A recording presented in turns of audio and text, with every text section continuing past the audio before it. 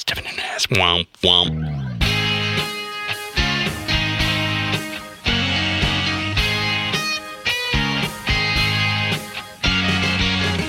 I woke up alone,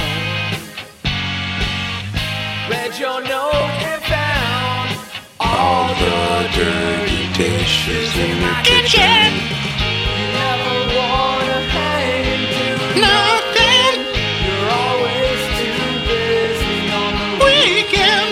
But when you finally settle down, baby, just remember to text before calling.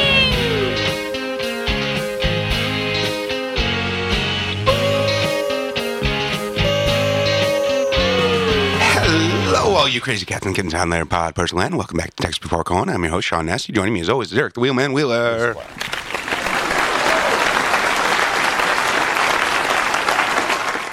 Hello, Eric. I cannot comment on an ongoing podcast. I can neither confirm nor deny my presence on this podcast at this moment. Show me your documents. I feel like I was doing a pretty solid topical joke, and you just sort of went for the low-hanging fruit. Isn't that my job? No, actually. As we discussed in the last episode, your job is purely technical assistance, technical support. I don't know how you honestly got on air. You are not talent. If you look at your contract, it's not talent. It's not front of the house. Oh, no. I built the studio, so I get to talk in the You're mic. below the line. You understand? I am the line. Okay. Much like our buddy Mike Huckabee, you're starting to understand the format of a joke. You're beginning to grasp the concept of here's where I put the content. Mm-hmm. Here's the form, and then I change the details from joke to joke. Yeah. But the delivery system is the same. Knock, knock. Who's there, Sean? I didn't have anything to follow up. I thought you were going to yell It's at only me. been 45 years. Why would you have a single joke ready? Banana? Oh, wait, no, that's the wrong one. God damn it. You suck at Goodness. You know, you should run for Congress, Sean. That's how good you are at your job. Put the con back into Congress. The con is on. Yeah, that was the Eddie Murphy movie. I think that's actually one of Lex G's favorite taglines that's used for a million movies. The con is on. The con is on. Really? That's a ubiquitous. I didn't like. Yeah. Oh, it's been used for multiple films. I thought you were just making Varsity shit up. Blues. Dunstan checks in. What? The con Above is on the- for Varsity Blues? Above the rim. Jesus Christ. Why? Reno 911 Miami. Oh, now you're just being a dick. Go West by Buster Keaton. Not Fievel. I'm just trying to hit 9.5 minutes. We can sit in silence if you want. I don't care. I'm contractually obligated to be here. Wow. I told you, I'm like Michael Fassbender in those X-Men movies. I don't want to be here. I made a mistake. We all do things that we regret and make That's not true, commitments actually. That's not true. Okay. You don't regret anything other than this? Yeah, this would be it. This would be my first mistake as a human. Your commitment to excellence in the Fallcast Studios? But in my career as a reptilian, I have millennia of mistakes, triumphs as well. But we reptilians have a very long memory. We have what's known as sense memory.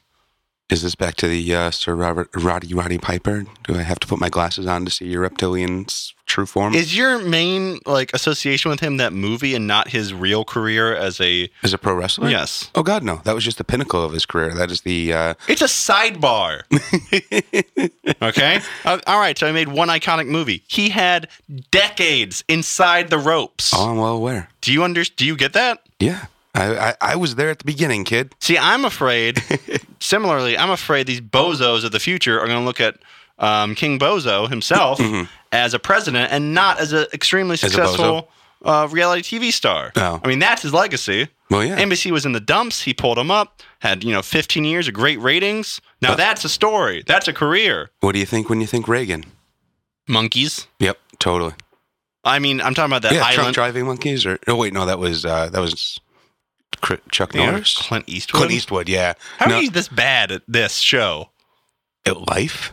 No, just this show. You're just so the listeners know, you're extraordinarily successful at life. Pause for laughter. Pause for laughter. Exactly. It's only the show you're bad at. That is, no, I'd say the show is an accurate representation of my failure. For Reagan, though, I was talking about that island of irradiated monkeys. The Island of... Oh, this is something he did? Yeah. Oh, he was definitely in a monkey movie. No, I'm saying as president. Right. He irradiated the island of monkeys and sent him to Nicaragua to fight his battles. This is a thing? Yeah, remember? You never saw that clip where he's talking to the monkeys? He says, you guys have to fight the battles. Oh, wait. I think I'm thinking of Age of Ultron. That doesn't really help anything. Age of Ultron? Helps pass a flight, maybe. Is that the Avengers movie? Yeah, it's the second one. Jesus Christ. It's I'm trying to think of an adjective form of marathon. Marathonal. Oh, you were marathoning Avenger movies? No, it just feels like exhausting. Oh, yeah. It's one of those movies, it's strange that you can watch a movie, sit there, not moving your body, and the end of it just be like, man, I feel tired. Oh, Jesus, man. That is, yeah, I mean, I have often tried to subject myself to the marathon prior to the release of those movies. So I think the last... Why? Just because I like these movies. Yeah. I like pretty much all of them with a few exceptions, but I have had no compulsion to watch them once they leave theaters.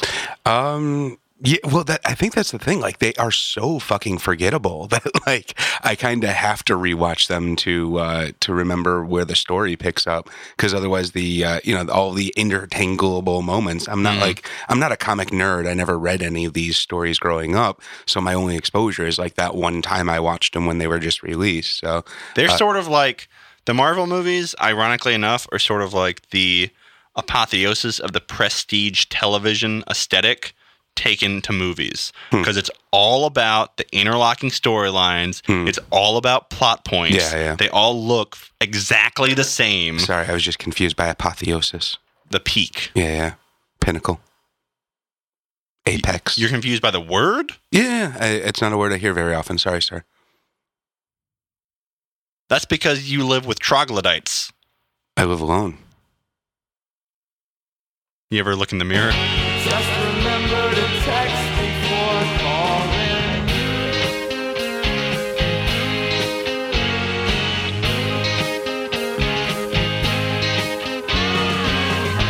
I'm talking to the Sean in the mirror. Yuri Gagarin the cat is not a troglodyte. He absolutely is a troglodyte.